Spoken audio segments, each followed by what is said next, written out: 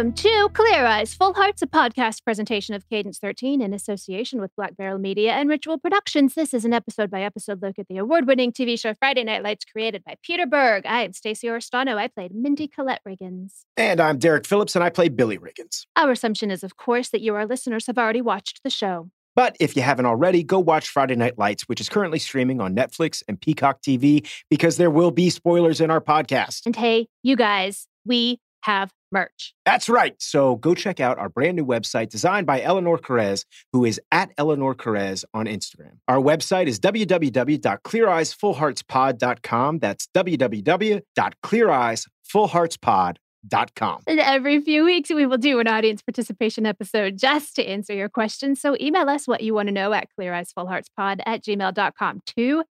Today, you guys, we are talking about season 1, episode 13, Little Girl, I Want to Marry You. It was written by Jason Katims and directed by Jeffrey Reiner. Here's our synopsis. Smash's mom makes a discovery that can destroy Smash's football dreams. Tyra confronts her mother's insecurities, and Jason rethinks the seriousness of his relationship with Lila after Buddy sets Lila up on a date. Okay, so we have an amazing guest with us today, the ridiculously talented Liz Michael, who played Smash's mom, Karina Williams, a.k.a. Smash Mama, a.k.a. Mama Smash. So, let's get into the highlights of this episode, and then we're going to come back and talk to Liz Michael.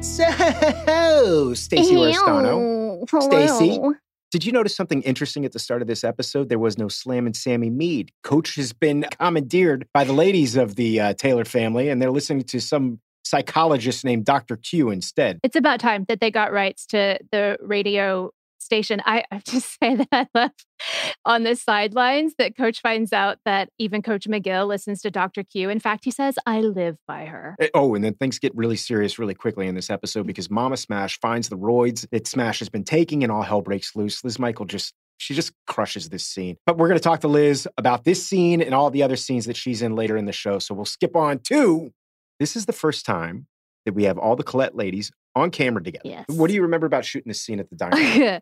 Still nervous because I still didn't really have my footing, although I seemed a little more confident in this scene than last time. But I do remember that Dana was really eating a hamburger, and we did a lot of takes because it ended up being a long scene. And there was one time that the first AD was like, okay, rolling. And Dana goes, oh God, don't say roll. She was definitely about to puke from hamburger bread. Oh, fun stuff. One of the fun things about this episode, just in general, is watching. I mean, this is really like a guest star episode for the ages. Stellar performances across the board from Brad Leland, Liz Michael, Libby, Kevin Rankin, Kevin, Dana, Libby Villari, Dana Wheeler-Nicholson. Guest stars killing it. It really was. I mean, everyone across the board had a great episode. That's why we're going to rush through some of our highlights, guys, because it's way more important that we talk to Liz, but we want to talk about some of the things that happen. Yeah. As we said, Libby Villari is great. She plays Meridell, for those of you who don't know, but she's just amazing in this episode. I thought one of the things that happens is that Meridell wants Tammy to be part of her re-election team, but we also find out in this scene that Meridell is a lesbian. This storyline was fairly bold at the time when you think about it. I mean, gay marriage was still very much in the news daily, but there wasn't a Supreme Court ruling at this point in time saying that gay marriage was legal. So it was kind of a bold thing to have on Friday Night Lights back in 2007. We're so ahead of our time. Going on, Smash coming back home and telling his mom, you ruined my life. It's just, I get that the stakes are incredibly high for him. It's just a quintessential teenager thing to say. I love it. Well, it's one of the things that this show does so well, and I think I've talked about this before, is how all these characters are three-dimensional. As I've described before numerous times, like Smash, when we first meet him, there's all this bravado and ego, and now we're seeing the layers of the onion being peeled back, essentially, and we get to see who this character really is. And I think once we see all the weight that's on this kid's shoulders, it has us start to feel for him a little bit more. So all this stuff that's going on with Smash winds up creating this big hubbub in town because obviously the star running back's no longer going to be playing this Friday. So Coach has just finished a press conference and he's telling the media that Smash isn't going to play and that essentially it's a private matter. So guys, back off. But I just love this scene for one reason and one reason alone, because Brad Leland, Buddy Garrity, he's just always got to be in the middle of everything. Buddy does, not Brad. Buddy comes in and he goes, listen, Eric, I cannot stand that you're dodging me and that that you're not telling me the truth here. And I'm hurt. It's such a great Brad Leland moment. Him saying I'm hurt by it.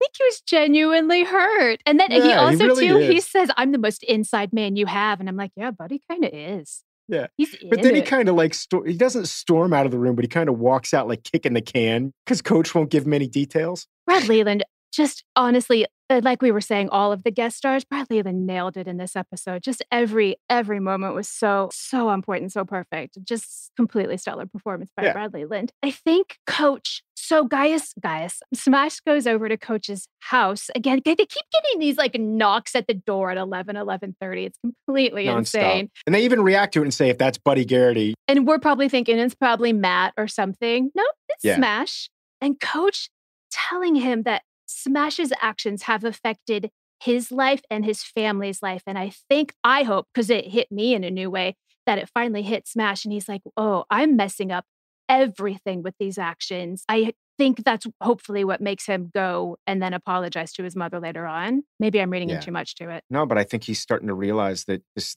cause and effect, his actions are having an effect not only on himself, but on everybody that he cares about and that he loves. So Smash goes home and he says to his mom, I've disgraced myself and I've disgraced my family. And we'll talk to Liz about this later, but Mama Smash looks at him and says, I just wish you could be a kid sometimes. And like, I want that for Smash. I want him to have night out full of giggles and laughs and like ice cream and simple kid fun. I don't think we'll get that, but I want that. Yeah, the kid's just got the weight of the world on his shoulders, and all these kids do. And on to a lighter note. Oh, boy, this one's not light at all. This scene with Buddy and Jason that happens shortly after that. Buddy pulls into his driveway. Jason's sitting there waiting to talk to him.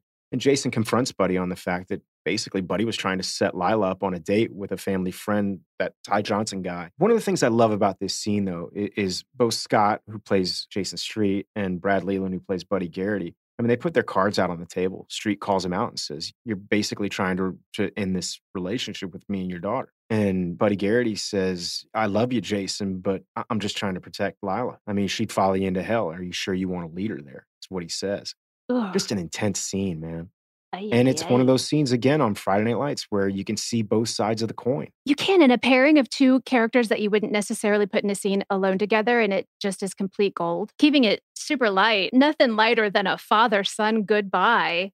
Good Lord, this scene, and then there's a Richard Buckner song playing underneath, and I just, that one hit me, especially like saying goodbye to a soldier and he's going off to war. I do love in all of this how much Julie's very much become a part of the Saracen family, though. That makes me happy. Yeah, and I mean, this is a weird thing to say, but shout out to the location scout for finding that little location to shoot at. It's got such a Texas vibe to it. I know I've discussed ad nauseum the 12th man theory that I have, but this is just another one of those moments where you go, that's just so quintessentially Texas. I grew up in Miami, Florida. I went to college in Texas, and I remember numerous times my roommate in college lived in Houston. So we would drive from Waco to Houston, and you had to take this highway called Highway 6. And you would stop periodically on Highway 6 in all these little teeny small towns, one-light towns where you'd have to stop and slow down to go like 30 miles an hour. And all these picturesque small towns, but also this idea as a guy who grew up in the city being like, who lives in these places? This little slice of Americana that a lot of these towns are kind of falling apart or no longer the way that they were back in the 50s. There's not much industry there. And Dylan's got that kind of vibe to it. And that exterior shot just, it hits me in that way. Whoever picked that location, that music, that scene, it's one of those things that we've talked about, all the elements coming together once again. We need to make a 12th man t-shirt, and it's just like the shape of Texas and it says 12th man in it, maybe. I think maybe we need to. Another thing that was kind of cool, Stacey, and you and I had talked about this earlier, is the fact that Julie's basically now part of the Saracen family. I mean, she's there for all the big moments. This scene, here's some levity. Thank God.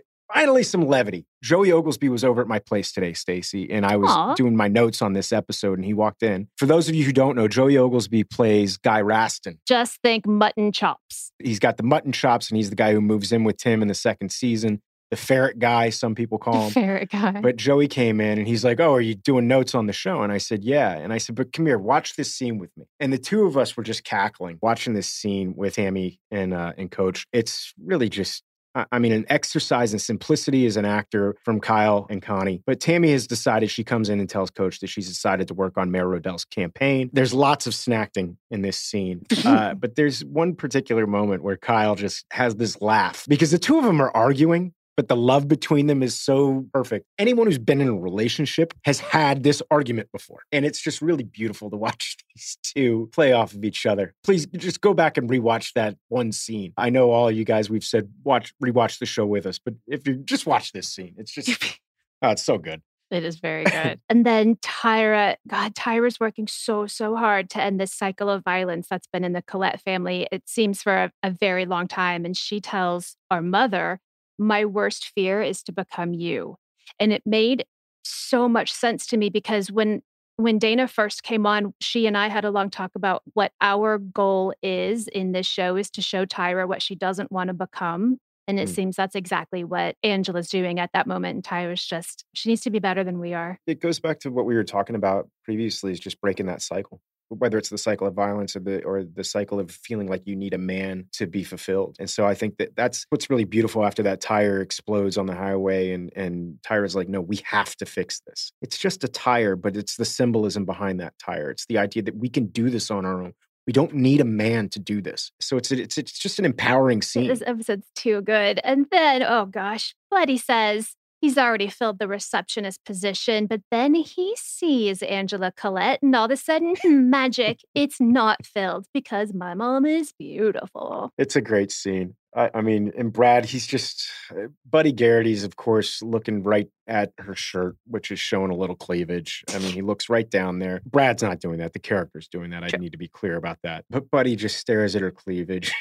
And he goes, I think he says something like, have you seen Pam? And he's like, yeah, come with me. And he takes her into the office, of course, because just doesn't want Pam to see this. This is a really beautiful moment that comes right after this scene. Coach and Smash leave the little party at Garrity Motors and head over to a place called Lenny's Diner, where Coach is talking about the line cook at the diner, who used to be a stud quarterback at Westerby, who wound up going to Notre Dame and then dropped out after his sophomore year. And this scene is just a reminder of how fleeting the career of an athlete is. I mean, Coach is trying to teach these kids how to become men, while the whole entire culture of this town only really cares about what these boys can do on the field. That focus of being a good man and working hard and that things will fall into place. It's just a really powerful scene. It's gorgeous. And again, just it's simple. But this idea that Smash had, that he could cut corners or that he could take a shortcut and somehow get there. And Coach is saying, this is what happens when you cut corners. This is what happens when you take shortcuts. So this last scene, I didn't fully remember this episode. I think I may have seen it a very long time ago. Definitely up there in my tops right now. God, it's so good. I really thought this was a breakup scene. It really seemed like Jason was saying, I can't do this. And then all of a sudden it's a proposal, which granted, I should have paid more attention to the title because it was spelled out right there for me. And once again, the title of this episode is Little Girl, I Want to Marry You. Which, thank God he didn't call her little girl, though, because that would have ooged me out. Yeah, that would have been a little weird. But that is the end of our episode today. Well, not the end of our episode, at the end of our recap of this episode. The episode is still going because we got a big, huge interview right now coming up with Liz Michael. So stick around.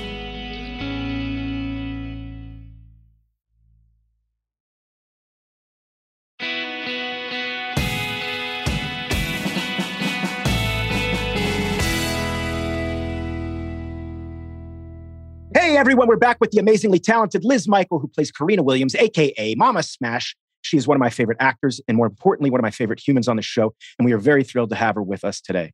Our listeners will also know Liz from her other work outside of FNL on such films as Miss Juneteenth, Get On Up, the James Brown biopic starring the late, great Chadwick Boseman, Viola Davis and Dan Aykroyd, The Secret Life of Walter Mitty opposite Ben Stiller, Kristen Wiig, and Kathryn Hahn, and Welcome Home Roscoe Jenkins with Martin Lawrence, Louis C.K., and James Earl Jones. She has guest starred on numerous television shows, including Dallas, Past Life, Sordid Lives, LAX, and Prison Break, just to name a few. And Liz has also appeared on Broadway in the musical Lysistrata Jones.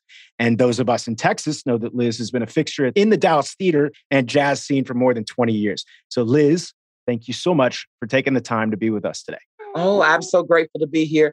I just have to say, one of the reasons my show on Broadway didn't last, you just proved that, Eric. It's Lysistrata Jones. Oh, it's Lysistrata. But you should know that. That's an old tragedy. It's Greek. Yeah, it's yeah, a Greek Aristophanes. comedy. Yeah, it's a Greek I'm familiar comedy. with my Greek people, sort of. Listen. But what Strata. happened to us, and I hate to detour as soon as we start, but when we did the show here in Dallas, it was called Give It Up, Mm. which made good sense. You know, Yeah. the basketball boys wanted them to give it up. And when we got ready to go to New York, Douglas Carter Bean up and changed the name to Lysistrata Jones. Nobody could pronounce it. Nobody knew what it was about. And it was a fabulous show, but we opened and closed in a month. So I want to take it back to the very beginning here. How did you get involved as an actor? What made you want to become an actor? Well, what's crazy is I was a dancer at ballet, modern jazz. I started out at 5 years old, formally training. I went to Booker T. Washington High School for the Visual and Performing Arts as a dancer. I started out in college as a dance major, and I grew to 6'1" at 13. So I was a freshman on point, taking all these dance classes multiple times a week and performing all over the place because I would wow the crowd, baby. They thought they had sized big girl up. But as soon as they turned the music on, they had never seen anything like it. Lizzo, who? At any rate, I'm the OG. But I switched my major my first semester. My dance instructor, Mel Purnell, danced with the Dance Theater of Harlem, and he brought in the founder, Arthur Mitchell, in to do a master class with his big stick. And I was so hurt. And, you know, your ego and all of this, I was in there, but I just didn't feel my best. And then I started thinking, okay, do I want to do this for a living? I'll either have to choreograph or have my own dance company because they're not going to feature me in every show, or I just wasn't going to be the third Negro on the left. I wanted to be on stage. Yeah. And so I changed my major to the theater and not even musical theater. Oh, wow. And that was the beginnings. I met my mentor, Akeem Babatunde, in 1990, and it was for a musical. And they ended up not doing the musical. But when I met him, he kind of pulled me over to the side and said, hey, you're engaging, you're charismatic when you walk on stage, but you don't want anybody to dismiss you as Big Mama on the couch. You want to be taken seriously as an actor. And it was one of those moments. And I was like, oh, he's right. I've done the musical theater thing. I've done this thing, but I really want to be taken seriously as a good actor. And he led me into the Dallas Theater Center. And I've been there for 30 years. I'm just celebrating my 30th anniversary of being at the Dallas Theater Center. And that's where I got my training, watching those people who had been on stage longer than I had been alive. Yeah. And Unbelievable. That's what made me want to do it. Were you singing still at a young age? Like when did that start? I was singing choirs. I did not have the confidence to just start singing. My mother was trained operatically, even though my mother was a college professor and taught science. And her left and right brain, baby, I don't know how it worked, but she had this appreciation for arts. And here I came at 3 years old and started begging her to be a ballerina because I saw Swan Lake. And at 5, she was like, okay, go ahead, do this thing. And I was just, you know how it is. It chooses you. You don't choose it.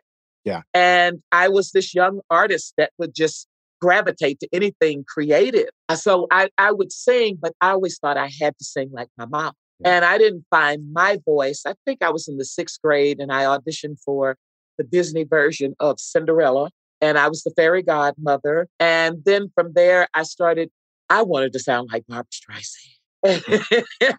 And for a while I did, until all of the things that we do as adults got in the way. And now the voice, now I sound like Barry White. Sure. Liz, tell us, I want to hear about your audition story for Friday Night Lights. Like, how did this show come about for you? Oh, they called me and another dear friend of mine, she's deceased now, Renee Michelle. And we got in my handy dandy van with my daughter when I got the call to drive to Austin from Dallas to audition. And on the way, she's reading stuff and she says, oh, she's a nurse. So we ran to the Walmart and both of us were auditioning for the same part. We ran to the Walmart and got a scrub top because we were like, oh, she's a nurse. We got to put on some scrubs. And I remember going in and meeting Jeff. Mm-hmm. And Jeffrey Reiner. Jeffrey Reiner. And I remember we just started talking about, and at that time, my kids were teenagers. I had, they were at all transitional ages. I have three daughters, and the oldest two, I think one was 16, one was 13, and then I had a 6-year-old. And so it was just like, oh, or maybe they were a little older, but honey, they were all over the place. And so we started talking about parenting. And before I even did the audition, he said, she's a parent. I said, I know very well what that is. I have 3 children and blah, blah, blah, blah. Well, we talked about it. I left it in the room. My friend auditioned and she stayed in there far longer than I did. I just knew she had gotten it. So we got in the car and drove back to Dallas. You try to leave the auditions in the room. I was like, well, she booked that. I didn't know the extent of what the show was. Yeah. And so I guess about the next week, my agent called and said, well, there's some good news. You look like one of the kids, but there's another actress up for it. And she looks like one of the kids. Little did I know I look like Gaius. Yeah. I look like the kid. He looked like he could be my son. Then they called me back and told me, oh, well, you got it. But then I still was thinking, oh, they'll just show his family every once in a while. It won't be any big deal about his family. And maybe I didn't know it was Liz coming out of the box, that very first episode. Jeffrey let me run because I was like, have you lost your mind? Wasn't even scripted. It just came out and he was like, keep it. We love it. That's great. I was literally about to ask you, like, what was scripted on that first day? What do you remember? Because literally, your character does come out of the box. I mean, I had it written down here in my notes. It's like a whirlwind. It's like a hurricane. And Stacey and I have talked about this numerous times on our show. Look, the pilot is wonderful. It's great. But what makes Friday Night Lights to me is all these tertiary characters. It's you. It's Dana Wheeler-Nicholson. It's Luann Stevens. It's Brad Leland. All these local Texas actors that just add that flavor. Like the show in and of itself is a steak. You know what I mean? But this is like a marinated steak now with all the side, with all the fixins and everything else. And it literally, it's like I said in my notes, I said, it's Hurricane Liz, man. Because you come on the scene. The first line you have, or literally it's not the first line you have, but one of the first lines you have is you say, I work at Planned Parenthood. You probably haven't seen the last of me. Oh, yeah. Tyra. Now that was scripted. House or never. Well, I'm telling you, I'm a mother of 3 daughters. Yeah. And we've gone down through there. And I think that was the beauty of that scene, entering into it and to have that freedom from Jeffrey going in. And so the first thought that came to mind, I have 2 young girls coming in and you in here getting busy. Have you lost your mind? Yeah. And he was like, keep it. Don't change a thing. Because my sensibilities as a mother just took over. So I based a lot of that character of Karina on my sister and my mother, and being solid women, no nonsense women, hardworking, that wanted the best for their children. That's where I based her. And being that mother myself, It's so funny because I'm looking at my notes and what you just said. I have in my notes, she's no nonsense woman. This woman has seen the world and what the world has to offer, both good and bad. And she isn't one to mince words. Well, there you go. Well, there you go. But also going into that, we had Gaius on the show recently, and he was saying how just automatically you guys had a relationship, like a maternal relationship. Did you guys talk about it before, or was it just instant on set? It seemed to be so instant and organic. From the moment I met him, I'm serious. I think I was in the makeup trailer. And they said, oh, this is your son. And he walked in, he said, oh, you could be my mama. And we hugged, and I don't even remember having a rehearsal, y'all. Yeah. I really don't. And I think because of, and there's those types of things trickle down. I think because of the atmosphere that Jeffrey created there, and I actually being in somebody's physical home where their DNA and their family sense was in there, in the atmosphere. It was so organic. And it's also a testimony to Gaius and his givingness and his openness. I never felt as if, I can't play, or he's closed off, or it was just an open heart from the beginning. So our hearts connected immediately. Yeah. And that, I mean, I think we can all as actors speak to how important that is when you're working on a scene. I mean, if that other actor is giving and is there and open to you, it just, you no longer are thinking about those insecurities that we all have and all that other stuff. You're just playing. You're connecting. You're connecting and you're telling the truth. Yeah. Oh, that's what it is. That's where the good stuff happens. Yeah. And I think that's why your guys' scenes ring so true. I mean, that relationship, as you said, it's immediate. And that's it. It almost feels, because I've had to do these interviews before and people are like, so did you prepare a lot for this? And it's like, when it's that easy with the other person, there isn't really any preparation that needs to be done. You want to read over your script so you can kind of stay in the pocket. But the beauty of it was also that they allowed us this wiggle room of telling the truth and our interpretation of the truth. And that was where the heart came from, because we were just telling the truth and being in it and being genuine. You didn't have to fabricate anything. And that was the beauty of that whole process.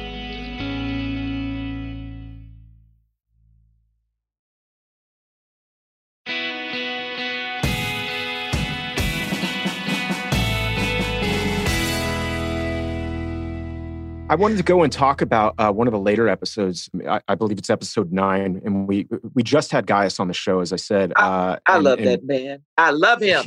He's great. But this is the episode where we go back to Gatling, and we find out that Brian's father.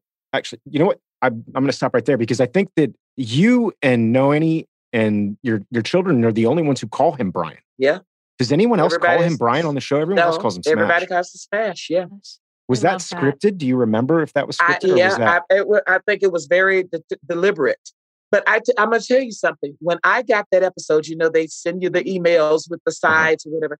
And when I read that, I went in my room and I cried. Yeah. Because I was like, this is about my family. Yeah. Like I said, when I'll be in the stands or we'll have a meal or whatever. And when that episode came, I just lost my mind. I said, oh my God, this is about us. This is our foundation here. And then the one-on-one that we had, the blow up and then the makeup, it was just so special. That's what I was going to ask you. And for the people at home, in episode 9, what we learn is that Brian's father, Michael, was killed in a car accident. And not only was he killed in a car accident, but he was killed in this car accident and he was seeing another woman at the time. Yeah, catting around.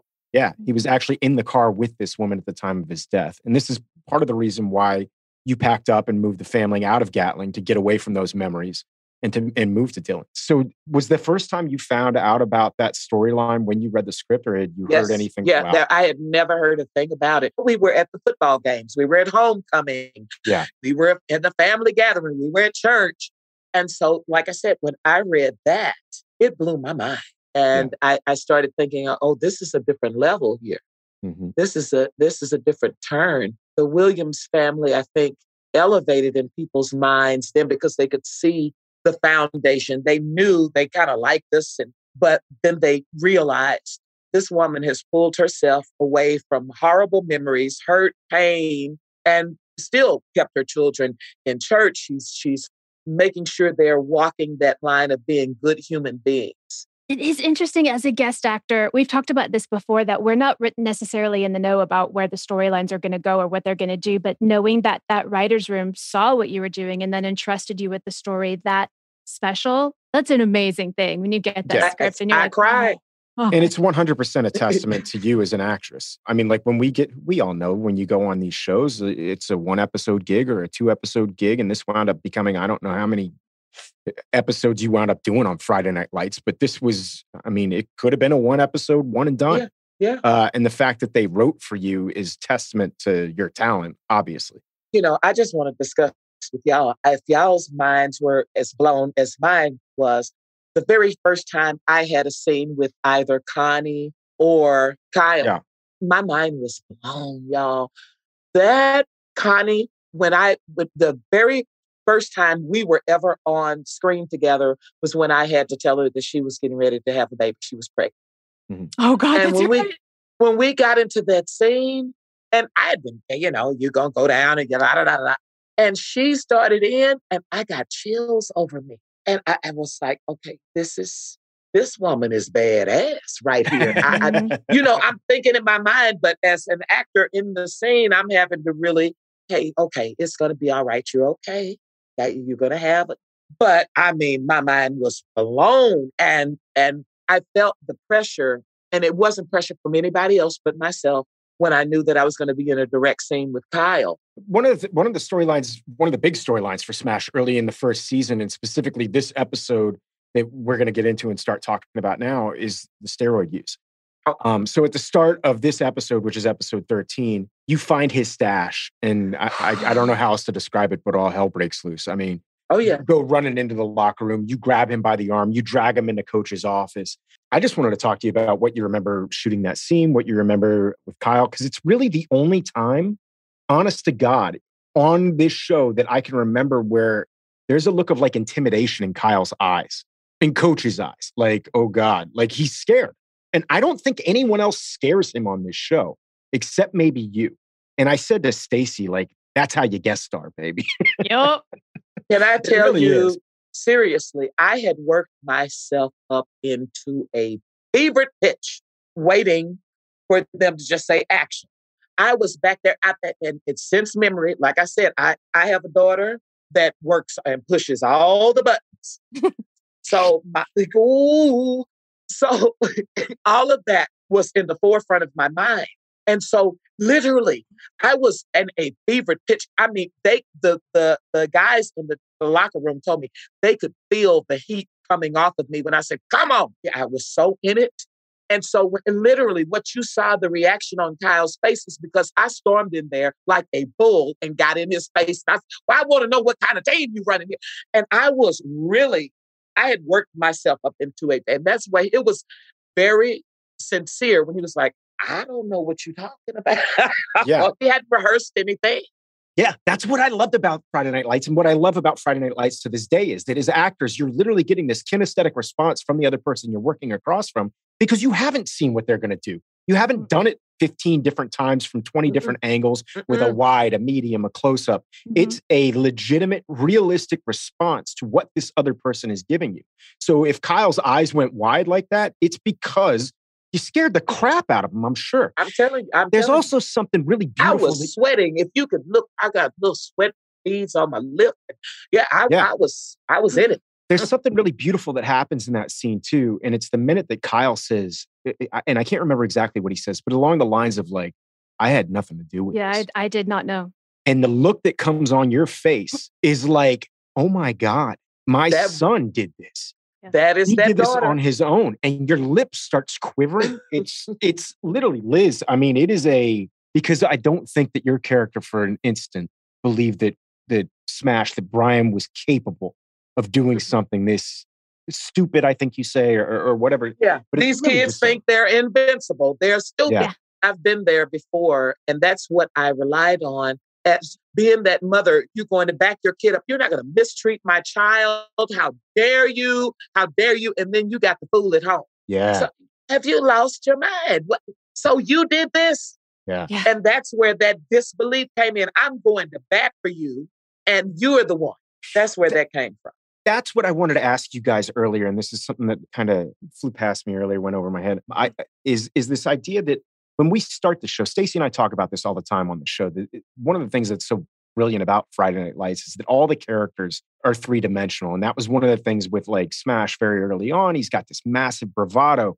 But with you, we get to see this other side of him, the fact that this kid has all the weight of the world on his shoulders and that he's just trying to provide you and your children a better life. And with that being said, there's two scenes later in this episode with you guys. It's right after, every time I watch them, it just knocks me on my ass. But this is the scene where Brian has just come home after you've had this big, huge blow up in Coach's office. And he comes home and he says, "You ruined my life, Mom."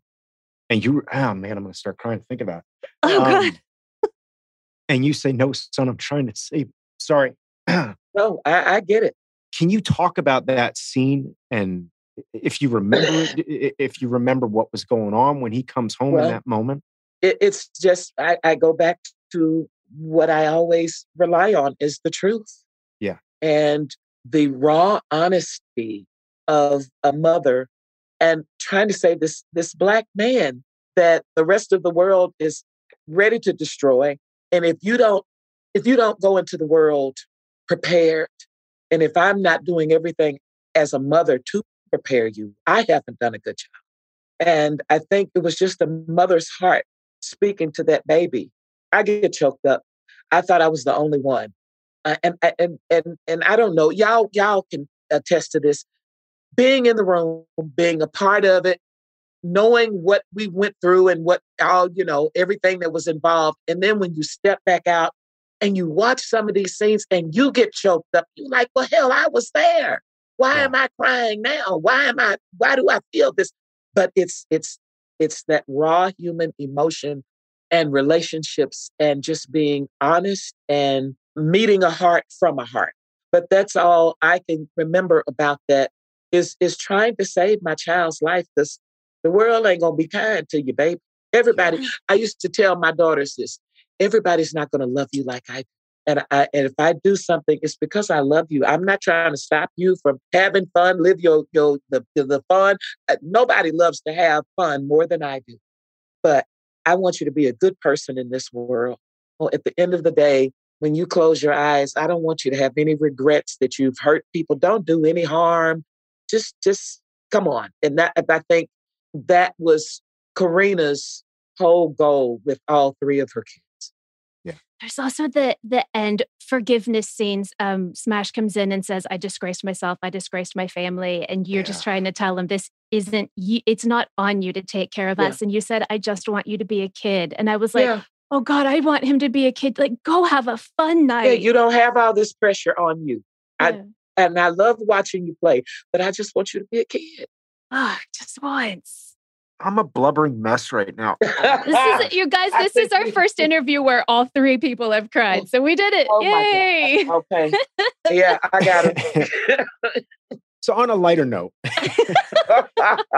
what do you remember being like some of your favorite memories of Friday Night Lights when we were filming the show, either on or off set? I mean, it doesn't matter to me, but what are some of your favorite moments from the early days of this show? I can remember one afternoon, Nico, who played my youngest daughter, and her mother invited all of us, and we all went out to their house and had a barbecue and just sat around and talked and bonded away from the show and played with the dogs in the yard. And it was just stress-free and fun and family. And that's, I think, what I loved about the process of Friday Night Lights as a whole. There were no egos. No. There was no time that anybody served attitude or wasn't grateful to be there. And that made it a labor of love. I tell people that all the time when they say, what was the experience like? I said, it was a labor of love from everybody. And that's why I said it trickles down. Kyle, Connie, they could have come in and been in the star trailers and not relate to us. It would be a joy to watch them, the practical jokes going back and forth, the jokes in the makeup trailer. Yeah, I watched it. It was beautiful. It's beautiful. Yeah. We talk about that a lot, that it starts from the top down, and from the top down from this show, it just was never about vanity. It was just about, like you said, telling the truth. Oh, this has been too much fun. Liz, actually, before we go, I've talked about this before on the podcast quickly, but I wanted to tell you, when I was in high school, my dad came to me and said, there's a show going on that you have to come see. I don't remember if it was at Jubilee or at Circle in Fort Worth, but it was you playing Bessie Smith. Oh, Lord. And I sobbed and I hugged you after the show, and I've been in love with you since then. That was 20 years ago. Oh, it was more than that, because I remember playing Bessie in 95. And my kid, I had just had her, so she wasn't even a year old. And I'll tell y'all something. Please, listeners, please do not think poorly of me. But that's when I started drinking Crown Royal. I would take a big belt before I would go out on stage, because Bessie Smith, when you saw her, the first time you saw her, she was already 3 sheets and she was asking for more before her recording session. She was like, I need some hooch. And so that gave me the impulse when I got on stage. And I don't drink when I do theater. I don't drink when I perform, unless it's at a nightclub. But absolutely. but no, when there are lines in theater and TV and film, I just can't imbibe. But I would take a big old swig before that show, and then I'd walk out. And so I really was connected with Bessie Smith at that point. It started my love for Dallas theater. That was all you. And that's going to bring me to our final question here. So where can our audience see you now? I mean, I know you're always doing stuff at Dallas Theater Center. where can they see you next? Well, every Monday, for the last 7 years, with the exception of the lockdown months, I host a open mic at the Balcony Club, which is a historic jazz club in the Lakewood area of Dallas, 1825 Abrams Road. And it's been great to give back to the community. There's a live band, and I host some incredible artists that come in every week. Some weeks we know who's coming. Some weeks you have no idea, all the way from mega professionals to super novices. And the stage is open. The vibe is cool. The love is in the room. It's a very giving vibe. So I do that every Monday starting at about 9:30, 10 o'clock. And I make sure every single person that signs up gets a chance on the mic. In addition to that, like I said, I've just started my 30th season at the Dallas Theater Center. I'm not doing a Christmas Carol this year, but I'm doing a new project that they're just starting. Artists in the community, along with Alex Organ, myself, and Alex will go out into the community and do like 10 concerts around the Metroplex, holiday concert. And then I'll start rehearsals the day after we start this concert tour for Our Town. And I've been cast as the stage manager in Our Town. Oh, that's awesome. Yeah. I got a lot of work ahead of me, y'all. Yeah, you do. Oh my God, that's so amazing. So that's in Dallas. Coming up in the spring, I'll be getting ready for a revival of 1776 that is geared to go back to Broadway. So next I didn't know if we were allowed to say that. Yay. Yeah. They sent the contract, so now done. I haven't sent it back, but hey. But it will be kicked off. The whole thing will under the direction of Diane Paulus, the Tony Award-winning director at the American Repertory Theater in Boston, in Cambridge, Massachusetts. And we'll start that there in May next year, run through July, and then we're heading to the Roundabout Theater on Broadway. Okay. And it's a pretty exciting project. And so I'm very grateful to be connected with it. I play John Hancock. I can't even handle it. Her goal, and I can't speak for her, but I think her goal is to show the present day makeup of our beautiful country and the dream that we would have hoped that the founding fathers were really having in mind when they say all men are created equal. And so we're trying to show that reflection in 1776. That's awesome. Oh, Liz, you're having a year. I love it. I'm so grateful. God is so good to me. This has been a joy. And I'm sorry it's been so hard to get me. You know, I was doing a world premiere at the Theater Center and we were just back to live audiences. And so it's been a thing. But I'm so glad we had this time together. Okay, y'all, that is it for episode 13. But please join us next time when we unpack all the craziness that's going down in Dillon, Texas in episode 14. And until then, clear eyes, full hearts, and blues.